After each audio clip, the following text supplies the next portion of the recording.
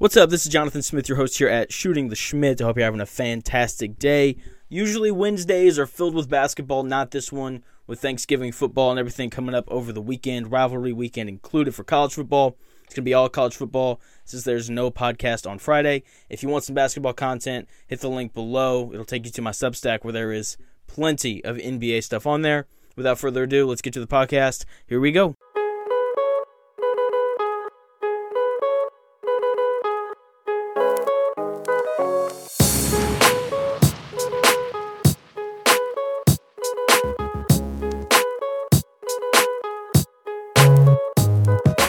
All right, we're going to start off the pod with the NFL slate. Starts tomorrow, Thanksgiving Day. Happy Thanksgiving. Haven't said that to you quite yet. But before we get to the games that start tomorrow, we have to go back to Monday Night Football. What feels like the only big Monday Night Football game we've really had this year. Obviously, it's a Super Bowl rematch. Eagles, Chiefs. Eagles beat the Chiefs 21-17. What a game.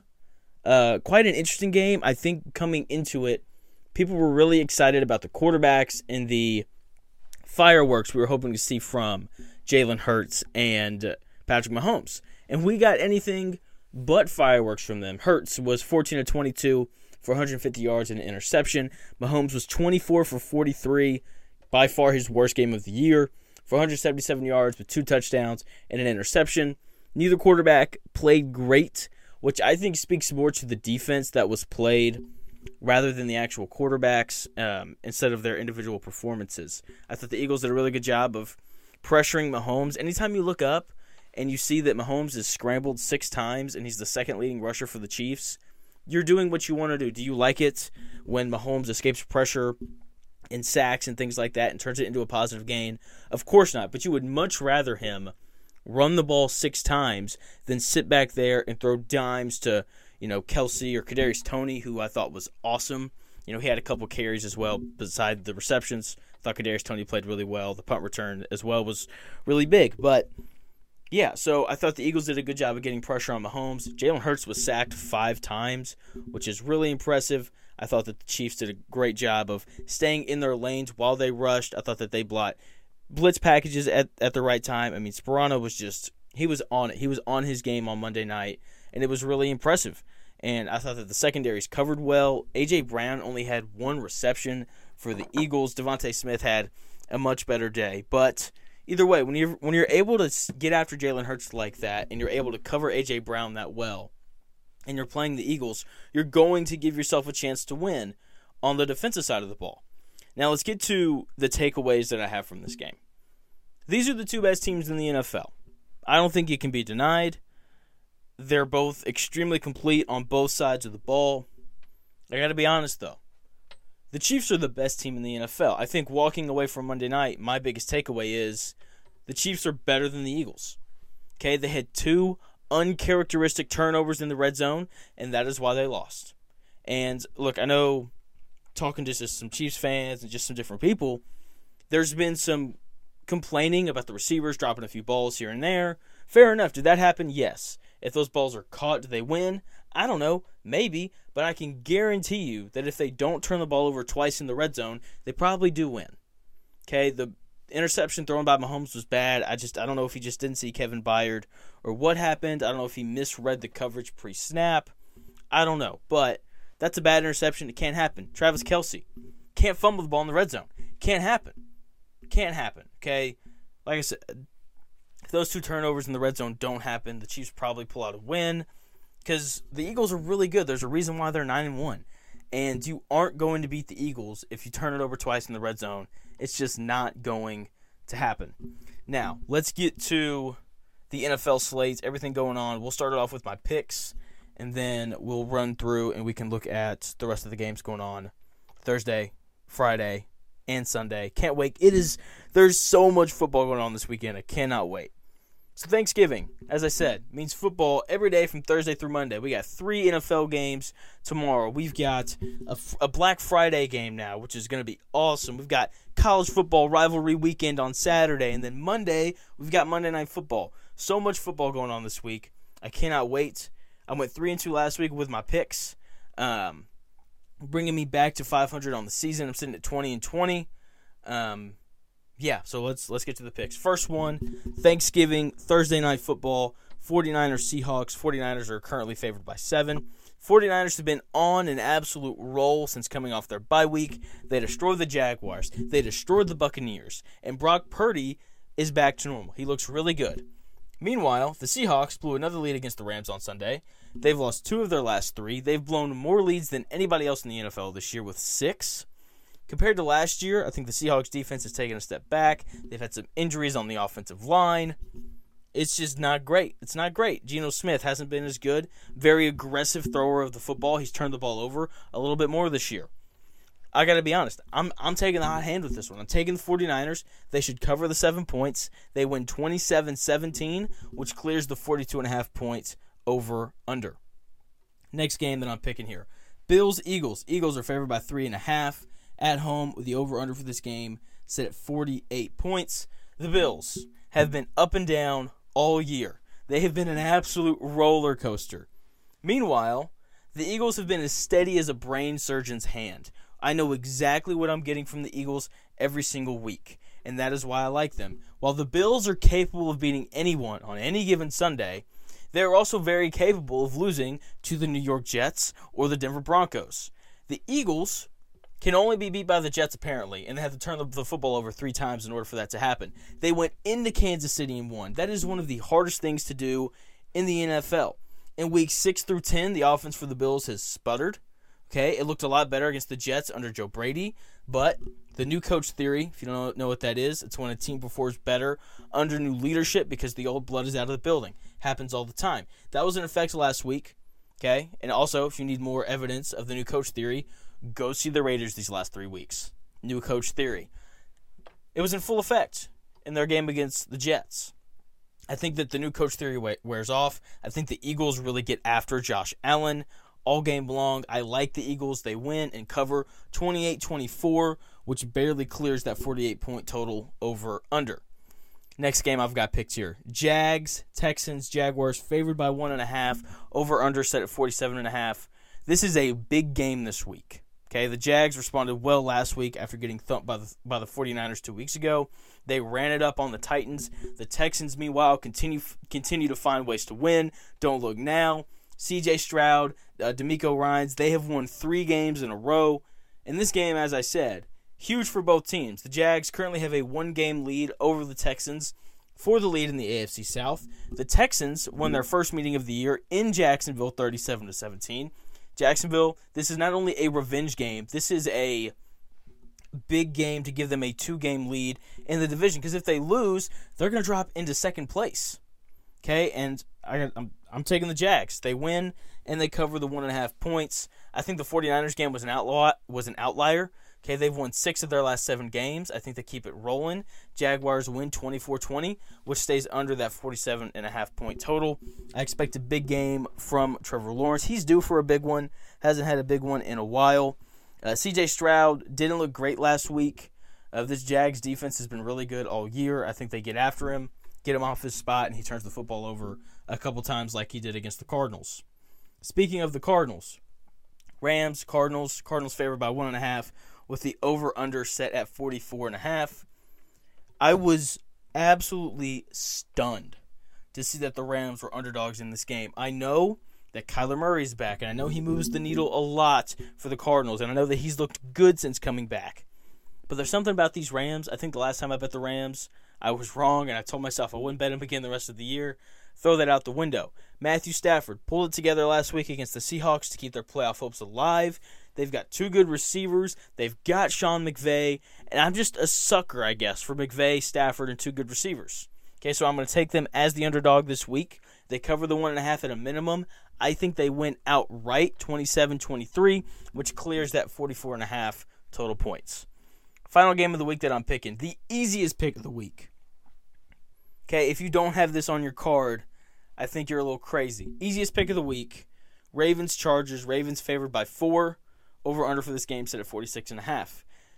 Brandon Staley is still somehow the head coach for the Los Angeles Chargers. He isn't going to be for much longer, so I say we make our money off of him while we can. The Ravens, who are potentially the best team in the NFL, with extra time to prepare because they played on Thursday Night Football last week, are only favored by 4 points against the biggest train wreck in the NFL. I understand the Ravens don't have Mark Andrews, but this isn't like previous years. Okay, they have other legitimate receiving threats. Now, Andrews' injury definitely hurts them, especially in the red zone, but it doesn't derail them like it has in years past. The Ravens win this game big. I would even be tempted to take an alternate line at Ravens minus 6.5. I don't see how this Chargers defense stops Lamar Jackson and this Ravens offense. The Ravens have one of the best defenses in the NFL. Ravens, they win, they cover easily 31-20, which easily clears that 46.5 total points. So yeah, sitting at 500 on the season. I feel like I've gone 2-3 or 3-2 every week this year during the NFL season. Hopefully, I can go 4-1, 5-0 this week to really get a boost on everything else. I'm going to get to my college football picks later on in the show. We're going to run through just a couple of the other big games coming up. Green Bay plays Detroit tomorrow. That and the San Francisco game, those are really the only 2 games I care about. Dallas should easily beat Washington. Green Bay still have a chance at the playoffs. Really big game for them. Detroit may relax a little bit. We'll see how that one pans out. Other big divisional matchups, New Orleans and Atlanta are playing. Those are the top 2 teams in the NFC South. That game's at 1 on Sunday. Pittsburgh's playing Cincinnati. No Joe Burrow. Cincinnati, they still have a chance, though. You know, we know how bad Pittsburgh has been this year. Even though they're somehow 6-4, they fired the offensive coordinator. Maybe that's the answer. Fun fact, Matt Canada, first coach for the Steelers, first head coach, offensive or defensive coordinator for the Steelers, fired during the season since 1941. Absolutely insane. So that game is big. Tampa Bay, Indy, both still fighting for playoff hopes. They're trying to keep them alive. That game's on Sunday. New England and New York, if you want to see what could potentially be the worst football game of the year, that game is on Sunday. Cleveland, Denver, 2 more teams fighting to keep their playoff hopes alive. Kansas City plays Las Vegas. That game shouldn't be close. And then I think we've hit on all the other ones. The Monday night game, Chicago at Minnesota. More Josh Jacobs, more Justin Fields, who looked really, really good the other day. Or who looked really, really good against the Lions the other day. So, yeah, I am really excited. A lot of good football games going on this weekend. Cannot wait. We're going to take a short break. When we come back, we're going to get into all the college football games going on this weekend. Should be really good. Should be really fun. We're going to take a short break, and we'll be right back with more Shooting the Schmidt. And we're back with more Shooting the Schmidt. College football, that starts on tomorrow, Thursday night. Mississippi State and Ole Miss in the Egg Bowl. I believe that's what it's called. Big rivalry. Kicking off rivalry week. Jeez, I love rivalry week. It's the absolute best. No other way around it. So when it comes to college football, of course, I'm going to give you my college football picks for the week. This is week 13. There's only 2 ranked matchups this week, so those are the only 2 games that I'm picking. But I'm going to give you a few potential upsets as well because it is rivalry week, as I've already said 7 times now. Probably shouldn't say it anymore. So there's definitely going to be a couple upsets here and there, so I'm going to tell you who is on upset alert. Cooled off last week. I had been 8-1 in the previous 2 weeks, with 1-2 last week. So now I'm 19-14 on the season. Still a solid year. Hoping to add 2 more to the win column this week. So let's get to the 2 games that I think are worth picking. The 2 games that I'm undoubtedly going to watch on Friday/Saturday. Let's start with the Black Friday game I'm definitely going to watch. Oregon State is playing Oregon. Oregon favored by 13.5. Over-under for that game is set at 62.5. I was really impressed last week with Oregon State and the way that they played against Washington. They can run the ball. They've got good receivers, fast, quick on the edge. They play defense. Coach Jonathan Smith has built a really good team in Corvallis. They're a tough out for anybody. Okay, Oregon, on the other hand, is an absolute machine. They've blasted everyone since losing to Washington earlier in the year, with their most impressive win being over Utah on the road, which Utah obviously ranked 18th now. They don't lose at home. So that win, still really impressive. Despite how good Oregon has been recently, I do think that given the style of play that Oregon State plays, it's going to be really hard for Oregon to win by 2 touchdowns. I think it's going to be really tough in order for them to do that. So I'm going to take Oregon to win but Oregon State covers. Ducks win 38-28, which clears that 62.5 total points. The other game, the big game, the game everybody's can't wait to see on at noon. Big noon kickoff should be there. Ohio State is playing Michigan. Michigan favored by 3.5. Ohio State, Michigan. This is the biggest game of the week. Okay, the winner is going to play in the Big Ten championship game and probably win the Big Ten title and then play in the college football playoff. If you've listened to my podcast at all, then you know who I'm taking. Not hard. I have no faith in Kyle McCord, and J.J. McCarthy has won this game before in Columbus. Now he gets it at home. This game's going to be in Ann Arbor. That place is going to be rocking. There's going to be free Harbaugh shirts all over the place, or maybe some America's Team shirts. I don't know if they're America's Team. I think that's a little bit ridiculous. But there's no way I'm not going to pick Michigan here. I mean, I don't know how you don't pick them. They're at home. They have the more experienced quarterback. Even if Ohio State's defense is better, which it might be, I trust Michigan to stop McCord more often than I trust Ohio State to stop McCarthy. I think Michigan wins a really close game, 28-24, clears that 46.5 point total over-under. Now, let's get to a couple potential upsets. By a couple, I mean 3. No, we'll go 4. Okay? I have to say this first one, I'm not giving up hope. My Arkansas Razorbacks have had an awful season this year. They're hosting Missouri, who seems to always beat Arkansas when Arkansas is at their best. Now, I think it would just be so fitting for Arkansas to beat 9th-ranked Missouri the year that they're not playing very well, and the year that Missouri is having the best year under Eli Drinkowitz. You know, Arkansas just came out and said Sam Pittman's coming back for another year. So these guys, they're playing for something. They're playing for playing time next year. If young guys get in, they have an opportunity to show who they are and what they can do. So I think Arkansas comes out. I think they play inspired. Last home game of the year. It's senior day. Great chance for Arkansas to show that they have some sort of pride. You can put Texas on upset alert. We saw Texas Tech win a couple. They beat a couple ranked teams this year. That game's always crazy. You put Texas on upset alert. Definitely put Louisville on upset alert. Okay, I think last time I saw they were double-digit favorites playing Kentucky, who got off to a great start. They've kind of slipped here recently. They're going to be up for this game. They're going to have an opportunity to spoil their in-state rival season. I'm excited to see it. These are 2 really good coaches. Should be a great game, but Louisville 100% has to be on upset alert. They almost lost last week to Miami. If Louisville, if they don't show up ready to rock, they could definitely lose to Kentucky, because they're a pretty decent football team despite not being ranked. Next game that I wanted to highlight for potentially an upset, Washington State taking on Washington. Washington State beat Oregon State earlier in the year, and people love this Oregon State team, okay, especially me. So Washington State, they could come out, they could toss it around the yard a little bit and potentially upset the Washington Huskies. Next game, the game that I think if there is an upset, I think this is the one that's most likely to happen. Florida State going on the road to take on Florida. This game is going to be, I believe it's going to be in Gainesville. Yeah, it's in Gainesville. This is not one of those neutral site games. Look, first game with a backup quarterback, no Jordan Travis, who's out for the rest of the year. Tough for Florida State. Florida, that's a good team. Okay, they're very similar to Miami, where if you aren't ready when you show up in Gainesville to play, you can lose. Very possible. Now, Florida State, they've got a lot of talent surrounding this backup quarterback. Obviously, Keon Coleman, they can run the ball. The defense is good. Jared Verse, probably a top 10 pick, potentially the first defensive end off the board. Very possible.